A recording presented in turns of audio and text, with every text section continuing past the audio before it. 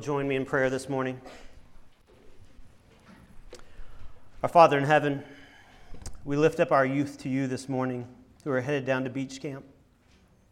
We pray that you will use this time to continue to instill in them the word of your truth. We pray for those adults who are going with them this week that they will have all that they need to serve these young people well as they seek to lead them in your ways. And while we want these youth to enjoy their time at the beach and all of the fun things that they will have the opportunity to do, what we want most of all is for them to enjoy you. And so we ask, Lord, that you would allow them to make it to their destination unharmed and return back to us at the end of the week. But in all things, your will be done. Father, we also give you thanks now for the Supreme Court ruling and the reversal of Roe v. Wade. And we give thanks anytime we see justice aligning with your definition of justice. And yet we know that the law is not all that is needed for your people to glorify you. What is truly needed is a heart change and repentance through the gospel of Jesus.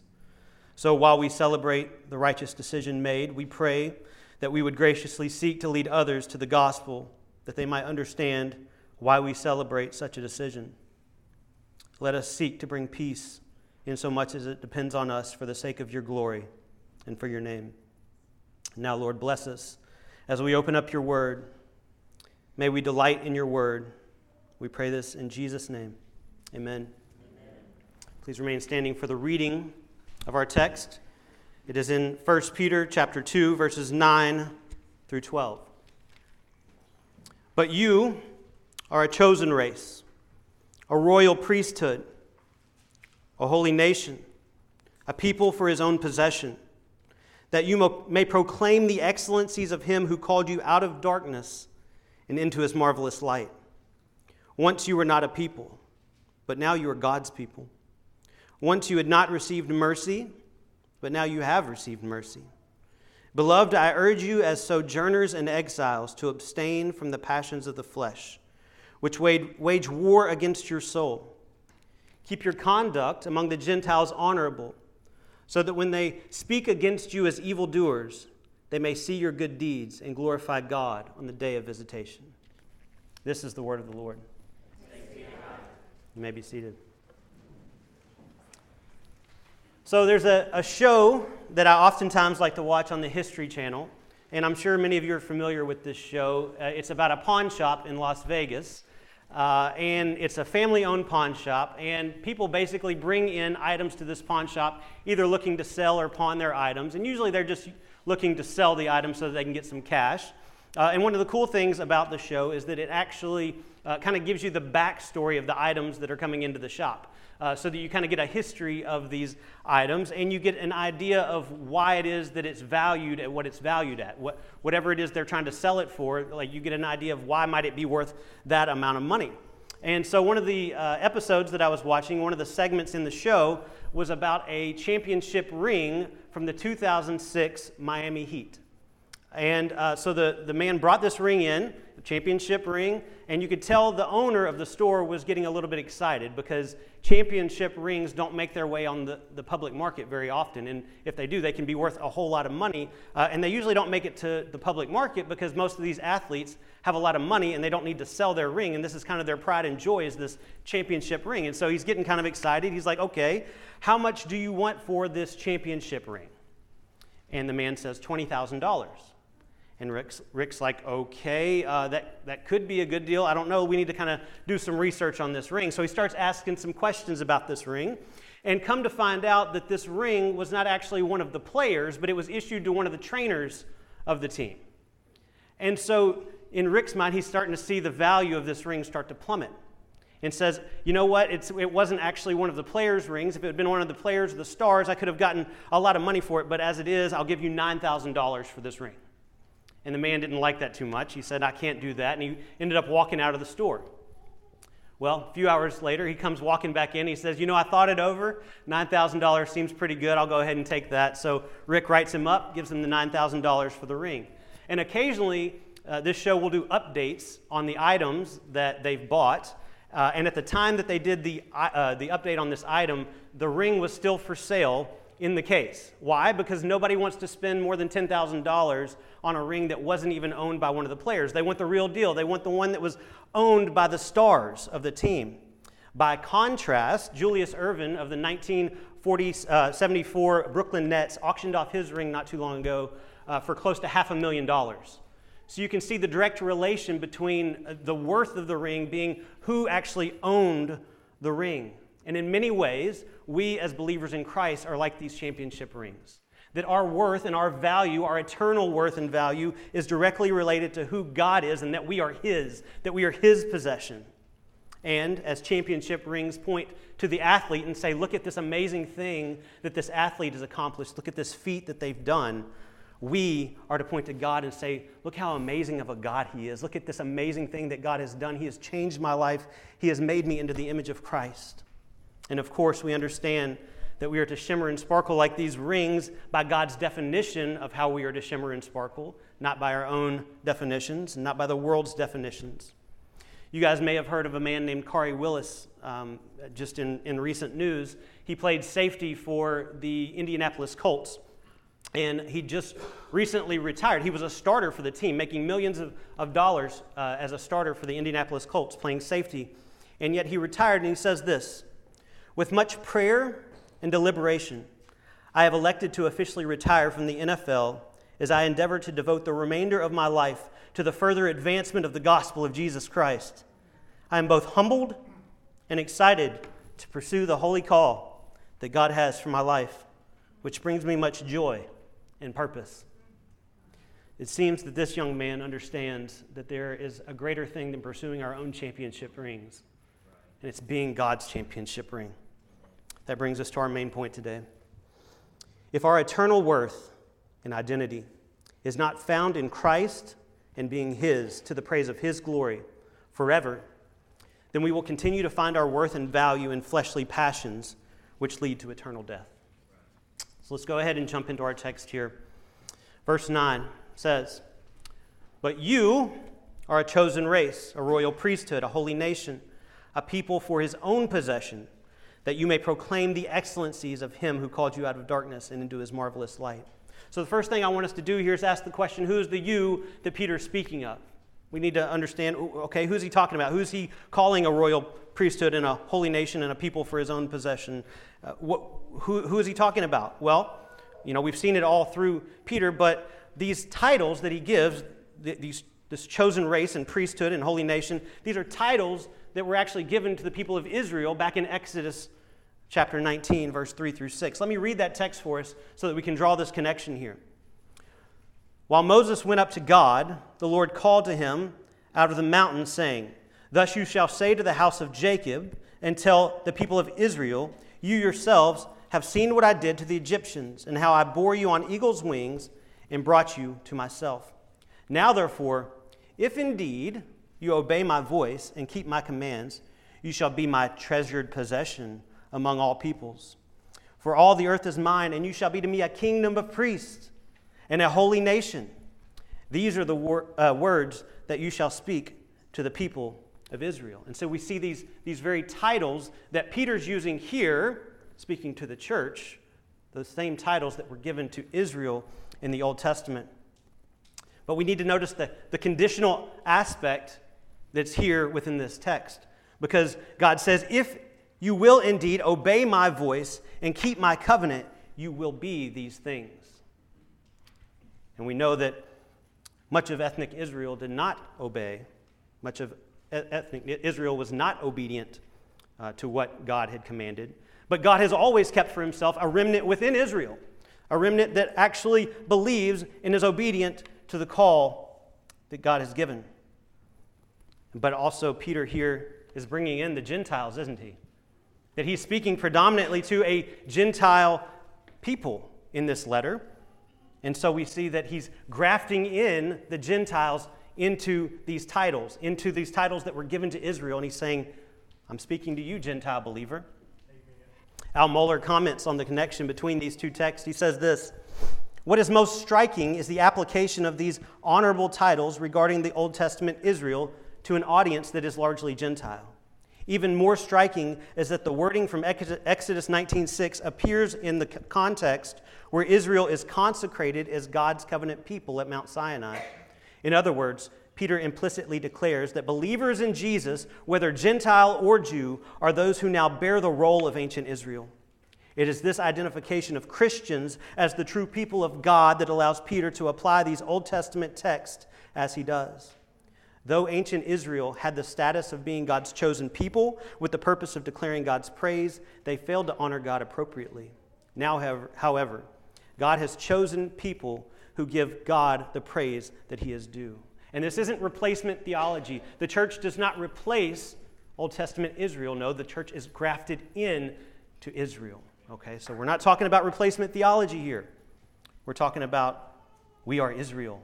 These titles are for us who believe in Christ. And we've seen this all throughout the book of Peter so far. We saw it right there in Peter's introduction in 1 Peter 1:1. To those who are elect exiles according to the foreknowledge of God the Father, the you here is those who God has caused to be born again, 1 Peter 1:3. The you is those who love Christ, 1 Peter 1:8. Those who have tasted that the Lord is good, 1 Peter 2:3. Those who come to Christ, 1 Peter 2:4. Those who believe in Christ, as we saw last week in 1 Peter 2:7, the honor is for you who believe in Christ the cornerstone. It is both Jew and Gentile who believe in the name of Christ. And the second thing I want us to see here is that Peter says you are these four things now if you're a believer in Jesus. Not you will be these things, you are these things now. You are a chosen race, a royal priesthood, a holy nation, and a people for his own possession. So let's break these down a little bit and go through each one of these individually, because the more that we actually focus on our identity in Christ and the things that he says that we are because of him and his work, the more the things of this world and the fleshly desires of this world will fade and they won't be as desirable for us. So let's concentrate on what he says that we are. One, he says, you're a chosen race. And this word race here is not the term that is we typically think of dealing with skin color and ethnicity. The term here is actually genos. And it's where we get our words generation or genetics or, it's our origin. Where do we come from? And what Peter wants us to have in mind here is really that there are two races. There is the human race, which we were all born into under Adam, and that we all have our origin from Adam, but we were born in sin in Adam. And then there's a second race. What is that race? It's the race of Christ. That if you've been born again, you are born into a new lineage, that you are born into Christ, and what is true of him is now true of you. And so that's the two races that Peter wants us to have in mind here. And he's basically saying you are a chosen race, that you were chosen to be born again in Christ, to be made a new creature. Why were you chosen, though? Why were you chosen? Well, we can definitively say it's not because of anything good in us. There was nothing in us that was worthy to be chosen. And we oftentimes think that way. We kind of get it backward. And I was actually out in my yard a couple of weeks ago, and I was limbing up some trees. And the whole goal of limbing up trees in your yard is so that when you go under the tree with your mower, you don't get gouged in the eye with the branches, right? And additionally, you want your tree to be nicely shaped and well manicured. But you have to be careful when you start limbing up your trees, because if you take too much off, you end up with a Charlie Brown tree. Right? You got to be very careful, and you got to look, is this limb over here, is that desirable for me or not? If it's not, I need to get rid of it. If it's desirable, I need to keep it. But maybe some of those branches, like maybe there's something useful to it, so you don't want to take the whole thing. But we start to think about God's electing us like that. We start to think, well, he looked down the corridors of time and he saw that there was something useful in me or something useful in you, and that's why he chose us. And that's not the way the Bible talks about God's election. That God says that there was nothing desirable in us. That if we start to think that way, then what we're really doing is we're denying the doctrine of total depravity, that we were dead in our sins and hostile toward God and unable to please God. But God, in his great mercy and great grace, because of his own choosing, decided to choose a people for himself to give him glory. The doctrine of unconditional election is a beautiful doctrine for this reason. It's the only way that we who love Christ can look at another who doesn't love Christ and not become prideful about the fact that we do. because we know that God could have just as easily given us over to our desires and we would have never loved him. But God changed our heart and he gave us a new taste buds for him, and he has given us new life by his own doing, not because of anything in us, not because of any type of love that we had for him, because we hated him. But God in his grace has changed us. Paul reinforces that our calling should eliminate pride. He says, "For consider your calling, brothers. Not many of you were wise according to worldly standards. Not many of you were powerful. Not many of you were noble birth. But God chose what is foolish in the world to shame the wise. God chose what is weak in the world to shame the strong. God chose what is low and despised in the world, even things that are not, to bring to nothing things that are, so that no human being might boast in the presence of God. And because of him, you are in Christ Jesus. Because of him, you are in Christ Jesus, not because of you, who became to us wisdom from God, righteousness and sanctification and redemption, so that as it is written, let the one who boasts, boast in the Lord. We are a chosen race by grace and grace alone." The second thing that Peter says that believers in Christ are is a royal priesthood. But I think we need to kind of unpack what is a priest, right? Because it's going to look different between Old Testament and New Testament. Because Old Testament priests were those who interceded on behalf of Israel, and they were the only ones who were allowed kind of into the Holy of Holies, if you will, to intercede. They were the ones who were making the sacrifices for the people. And these were some of the qualifications of an Old Testament priest. You had to be a male. You had to be a descendant of Aaron. Had to be between the ages of 30 and 50 years old. Had to be unblemished, meaning no spot, no lame or blindness. Had to have untrimmed beard with well-trimmed hair, but not shaven. Must be dressed for the occasion by wearing the holy garments. Some of the duties of the priest were that they were to teach the people of Israel all the statutes that the Lord had spoken to them by Moses. They were to continually sacrifice animals to the Lord, as well as make special sacrifices, such as on the Day of Atonement once a year. And they were to burn incense to the Lord, and only incense that was authorized by God. But something changed in the New Testament, didn't it? Something has happened, because Peter says that you are a priesthood. You, believer, are a priest. How can this be? Well, the answer, of course, is in Christ Jesus. That Christ Jesus fulfilled the role of the great high priest. He's the one who went into the Holy of Holies for us, and he perfectly fulfilled the law for us. And now he says that we are priests. The author of Hebrews puts it this way: "Therefore, brothers, since we have confidence to enter the holy places by the blood of Jesus, by the new and living way that he opened for us through the curtain, that is, through his flesh, and since we have a great priest over the house of God, let us draw near with a true heart in full assurance of faith, with our hearts sprinkled clean from an evil conscience and our bodies washed with pure water." This is what Jesus has done for us. The Holy of Holies, which was once off limits to the people of Israel, Jesus has now opened that up, and now we have direct access to God. We can go into the Holy of Holies. We can approach the throne of God, which was once off limits to us, and now we, believer in Jesus Christ, are priests. Amen. I was actually talking to Gabriel and Emma. They were with us a couple of weeks ago, and they're going to be missionaries in Romania. And they were discussing some of the difficulties that they're going to have there. And one of the difficulties that they're going to have as they're taking the gospel into Romania is that Romania is Eastern Orthodox. And the Eastern Orthodox Church really is under more of that Old Testament mindset, that the priests are in the church, and it's the priests who actually do the interpreting of the scriptures.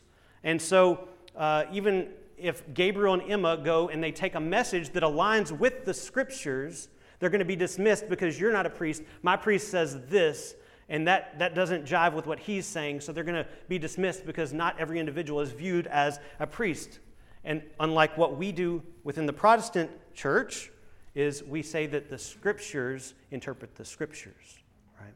And so we have all been made priests, and the job of interpreting the scriptures is all of our jobs, but we let the scriptures interpret the scriptures. We don't need a priest to do that for us. Peter doesn't just say that we are priests, he says that we're a priesthood. And this entails a communal aspect, that this priest role that we serve is not something that's to be done in isolation. You may hear people say that, well, I don't go to church, but I worship God at home.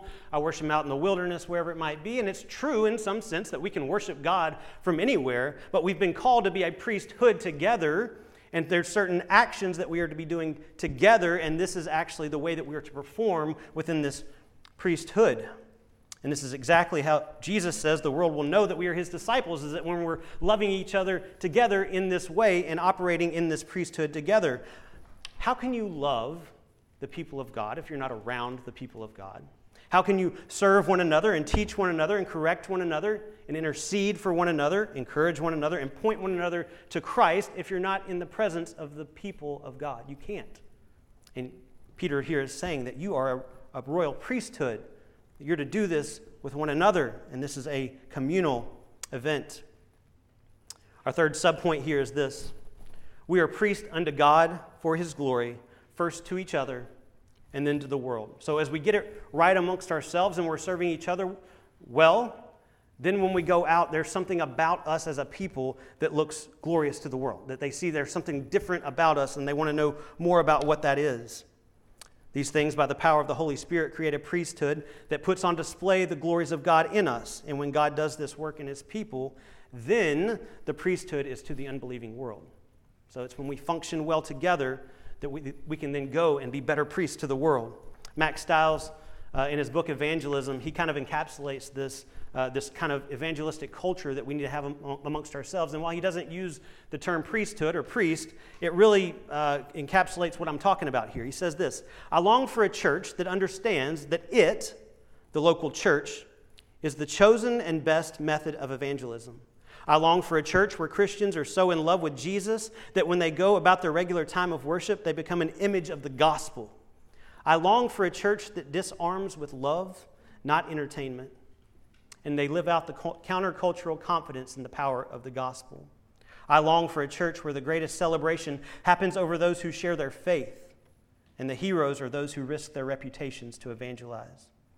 I yearn for a culture of evangelism with brothers and sisters whose backs are up to mine in the battle, where I'm taught and I teach about what it means to share our faith.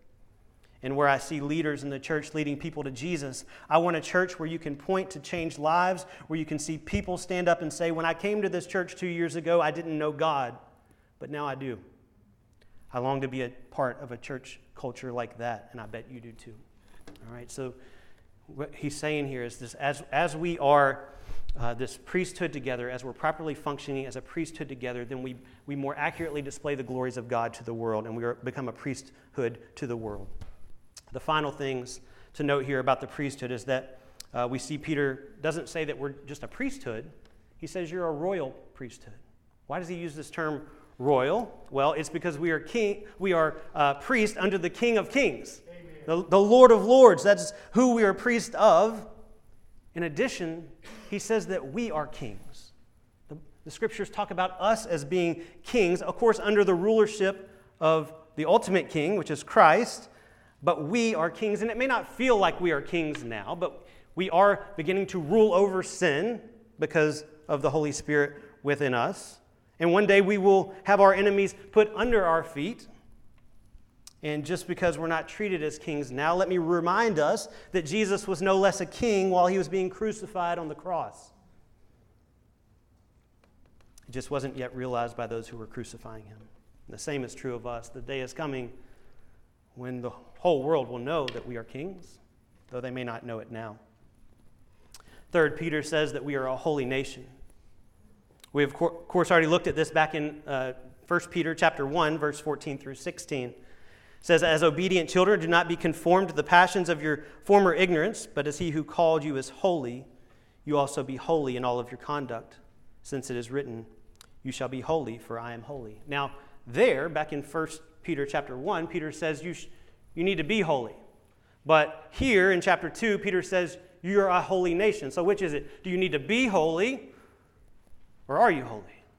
And of course the answer is yes, that we are positionally holy before God, that when God looks at us, he sees all of the righteousness of Christ, he sees all the holiness of Christ, and that is applied to us who believe in him, and then out of that positional holiness, then we are to be practically holy out of thanksgiving for what he's done for us and what he's doing in us, and we give him all the glory when we are obedient, because we know that it's him who's caused that obedience within us.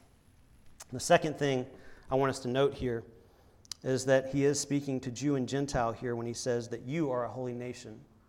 He doesn't say two nations. He says you are a holy nation. Number 4, the last thing here that Peter acknowledges in verse 9 is a people for God's own possession. A people for God's own possession. In fact, the KJV, I like that rendering because it says a peculiar people. We're a peculiar people. There's something different about us. But what I really want to focus on here is that we were bought by the blood of Christ. And that is what gives us our worth, and that is what gives us our value. And in some sense, all people and all things are owned by God. Yes, he owns all things. He owns believer and unbeliever, but there is a specific way in which he bought us with his blood. He atoned for our sin. He redeemed a people for himself. But more than that, more than just our justification being bought by God, have you ever considered the fact that he bought our sanctification? That he bought our purification? He bought our obedience. Titus 2:14 says this, Jesus Christ gave himself for us to redeem us from all lawlessness and to purify for himself a people for his own possession who are zealous for good works. Isn't that amazing? He bought our obedience. He bought our cleansing. He bought our being formed into the image of Christ. Nothing else in all of creation was bought or purchased by the blood of Christ in the way that Jesus bought us. When we buy things, we buy them because they are valuable. But Jesus bought us when we were headed for the trash heap. And with his blood, he gave us infinite and eternal value. We are his possession, and this is where our worth is found. Well, why does Peter say that you have been made these 4 things? A chosen race, a royal priesthood, a holy nation, and a people for his own possession? He says there in verse 9, that you may proclaim the excellencies of God. This is the purpose of him making us these things. And I just want to reiterate that. It's him who made us these things. We did not make ourselves these things. No, he made us these things that we may proclaim the excellencies of God. And we do this in 2 ways. 2 ways in which we proclaim his excellencies. One is with words, and the other is with actions. Right? With words, we do it through the proclamation of his law and the gospel. As we did this morning, we read through the law and the gospel because we want to know what God demands of his people, how Christ has met those demands for us, and now how do we actually honor him by being obedient out of thanksgiving. But we also do it with actions, right? We do it with obedience to Christ. We know in the Great Commission, go therefore and make disciples of all nations, baptizing them in the name of the Father, the Son, and the Holy Spirit, teaching them to observe all that I have commanded you. We do it with actions by observing all that he has commanded. And John Piper actually tells the story of a man named Doug Nichols who did this really well at one point in his life about proclaiming the excellency of God with actions. Doug Nichols was a missionary in India back in the 1960s. And while he was there on mission, he got tuberculosis. And he was sent to a sanitarium there in India. And it was filled with other individuals who were sick. And he was actually trying to give out gospel tracts of the Gospel of John while he was there, but nobody would receive his tracts. Nobody wanted anything to do with his tracts because they just thought that he was a rich American, and they had this attitude of, what are you doing taking up one of our beds, you rich American? And they didn't really speak his language anyway, and so he was just kind of being shunned. Well, one night, Doug woke up very sick with his cough, and he couldn't sleep. And he noticed an old frail man trying to get up out of bed, but he couldn't get out of bed because he was so sick. And he ended up going to the bathroom on himself. And the stench filled the room, and the nurse came in and actually smacked him because she was going to be the one who had to clean it up. She got him all cleaned up. They went on about their day. The very next night, Doug woke up about the same time with his cough, and he noticed the same man trying to get up out of bed again, and he couldn't do it. So Doug, even though he himself was very frail and sick, got up out of bed, went over, picked the man up, took him to the bathroom, which was nothing more than a hole in the ground, let him do his thing, took him back to bed, and the man kissed him on the cheek. The next day, people were coming to him all day long asking for his tract. You see, Doug had with his actions driven people to the gospel. And that should always be the purpose of our actions. We don't just pull up shy with the actions so that people will think well of us. No, we always want to be driving them to the gospel, which says we're a miserable people, but God has saved for himself a people to worship him and to proclaim his excellencies. And that's exactly what Doug did.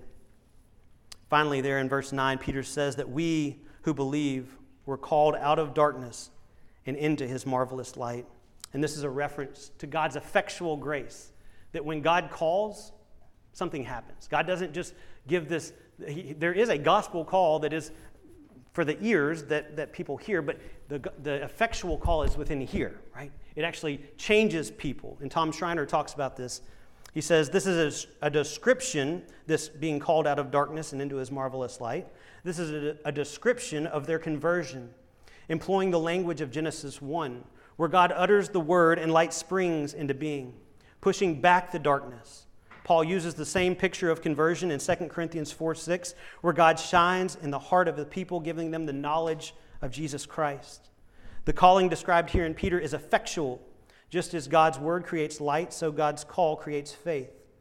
Calling is not a mere invitation, but is performative, so that the words God speaks become a reality. The beauty and glory of the new life is conveyed by the image of light in contrast to darkness. Hence, Peter identifies the light as marvelous. This is the regeneration that was talked about in 1 Peter 1:3, way back a few weeks ago, right? Blessed be the God and Father of our Lord Jesus Christ. According to his great mercy, he has caused us to be born again. He has caused us to be born again to a living hope through the resurrection of Jesus Christ from the dead. This is what has changed our taste and our affections for Christ, where once we wanted nothing to do with him, where once the gospel was the stench of death to us, but now the gospel is life. And that's because of the work that God did in us, changing our hearts. Let's move on to verse 10 and 11, and I've combined these two verses together because I think in verse 10 you get the indicative, and then verse 11 is the imperative, which Gabriel talked about a few weeks ago. It says, once you were not a people, but now you are God's people. Once you had not received mercy, but now you have received mercy. Beloved, I urge you as sojourners and exiles to abstain from the passions of the flesh, which wage war against your soul. All right, so what are these passions of the flesh that Peter's talking about here? Well, the passions of the flesh we're given kind of a really long list, actually, in Galatians chapter 5. Let me run through some of those for us. These are some of the obvious ones, right? Sexual immorality, impurity, sensuality, idolatry, sorcery, enmity, strife, jealousy, fits of anger, rivalries, dissensions, divisions, envy, drunkenness, orgies. These are some of those obvious fleshly desires. We're more aware of these ones, but let me give us an example of maybe a more subtle one, and this is one that I caught myself in just this past, probably month or so. For those of you who know me, you know that I really like boating. I like being out on the lake, and so I've got an older 2005 boat that I take my family out there. I don't know if they like being out there as much as I do, but I drag them along with me, and I have a good time out there. And lately I've been thinking about maybe getting a little bit bigger boat, a little bit nicer boat. And what I've found in that desire is that I'm waking up and the first thing I'm doing in the morning is open up Facebook Marketplace and I'm scrolling for that next boat. I'm looking, and maybe 30, 45 minutes goes by and I've been looking for that new shiny boat. And that's typically a time when I would reserve for opening the Word of God and focusing on the promises of God and all that I am in Christ. And so you can see how really quickly my eye can be taken off of Christ, and if I'm not careful, it may end up snowballing and lead to some of these other fleshly desires that I just mentioned. And so we have to be very careful with these things and be aware of those more subtle desires of the flesh. And how do we abstain from the desires of the flesh? Well, we saw it right there in verse 10. Once you were not a people, now you're God's people.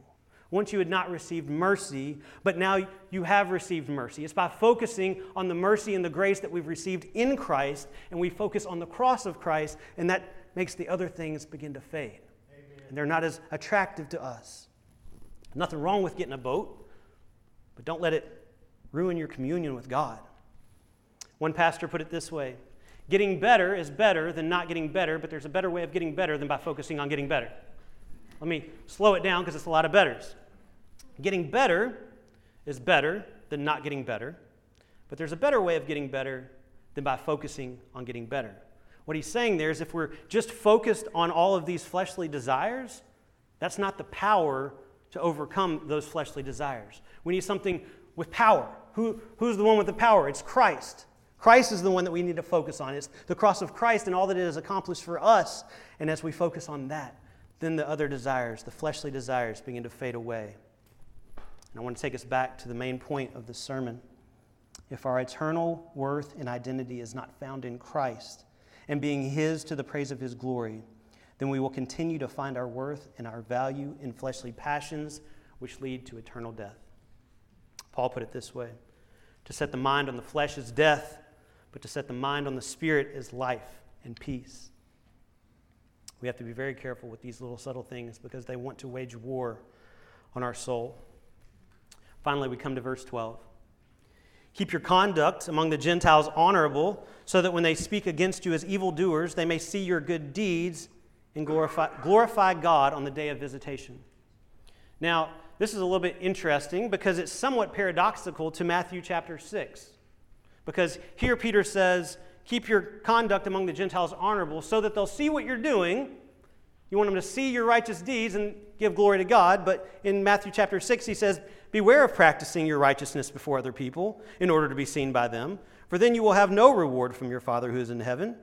Thus, when you give to the needy, sound no trumpet before you, as the hypocrites do in the synagogues and in the streets, that they may be praised by others. Truly I say to you, you have received your reward in full. But when you give to the needy, do not let your left hand know what your right hand is doing, so that your giving may be in secret, and your Father who sees in secret will reward you.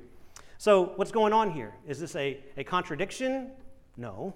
We know that the Scriptures never contradict themselves. It is a paradox, but it really has to do with motive. Why are we doing the things that we're doing? Are we doing the things that we're doing so that people will think well of us and just think that we're good people? Or are we doing the things that we're doing because we have a great God and we want to point to the glory of who He is and what He's done in us? If your goal in doing righteous deeds is ultimately so that others will see what you are doing and think well of you, you are practicing self-righteousness. But if your goal in doing righteous deeds is for the purpose of making much of God and giving Him the credit for anything good in you, while at the same time proclaiming your own weakness and depravity, then you have a God-honoring, gospel-driven motive. So we must keep our conduct honorable among the Gentiles, which is the unbelievers, so that they will see and they will proclaim His excellencies. We're always seeking to drive them to the law, always seeking to drive them to the gospel. The last thing we see here in verse 12, before we close, the world will speak evil of us. As we are obedient to what Christ demands of us, they will speak evil of us. But Jesus will set all things straight when He returns. And that's a hope that we can bank on. He's coming back. Let me close with this. First to the unbeliever and then to the believer. Unbeliever, do you want to have everlasting purpose and everlasting value? There are a billion things that you could dedicate your life to. Billions. But only one has lasting purpose. Only one has lasting value, and that's serving Christ. Believer, I give you the same charge because we're so prone to forget it. We forget this every day, that this is our purpose, that this is our worth. Let us fix our eyes on the cross of Christ and all that it has made us. As we consider that we were chosen by God, not because of anything good in us, but completely out of His good grace, may that stir us up to give grace to others, that we might make known the grace of God to the world. Let us ponder our great high priest, Jesus, who perfectly performed that role for us to make us priests to one another and to the world. And as we reflect on the fact that God would have been perfectly just to wipe every nation from the face of the earth due to our sin, due to our rebellion, let us rejoice that He has chosen to make a sinful people like us into a holy nation. And finally, let us marvel in the reality that Christ purchased us for Himself by His blood, giving us eternal value. We who hated Him have been bought by Him and given everlasting worth and everlasting purpose as His own people. It's thinking through these things and meditating on such grace that we will, by the power of the Holy Spirit in us, proclaim His excellencies the one who has called us out of darkness and into his marvelous light to the world. Let's do it well. Let's pray. Our Father in heaven, we thank you. Your grace is so good.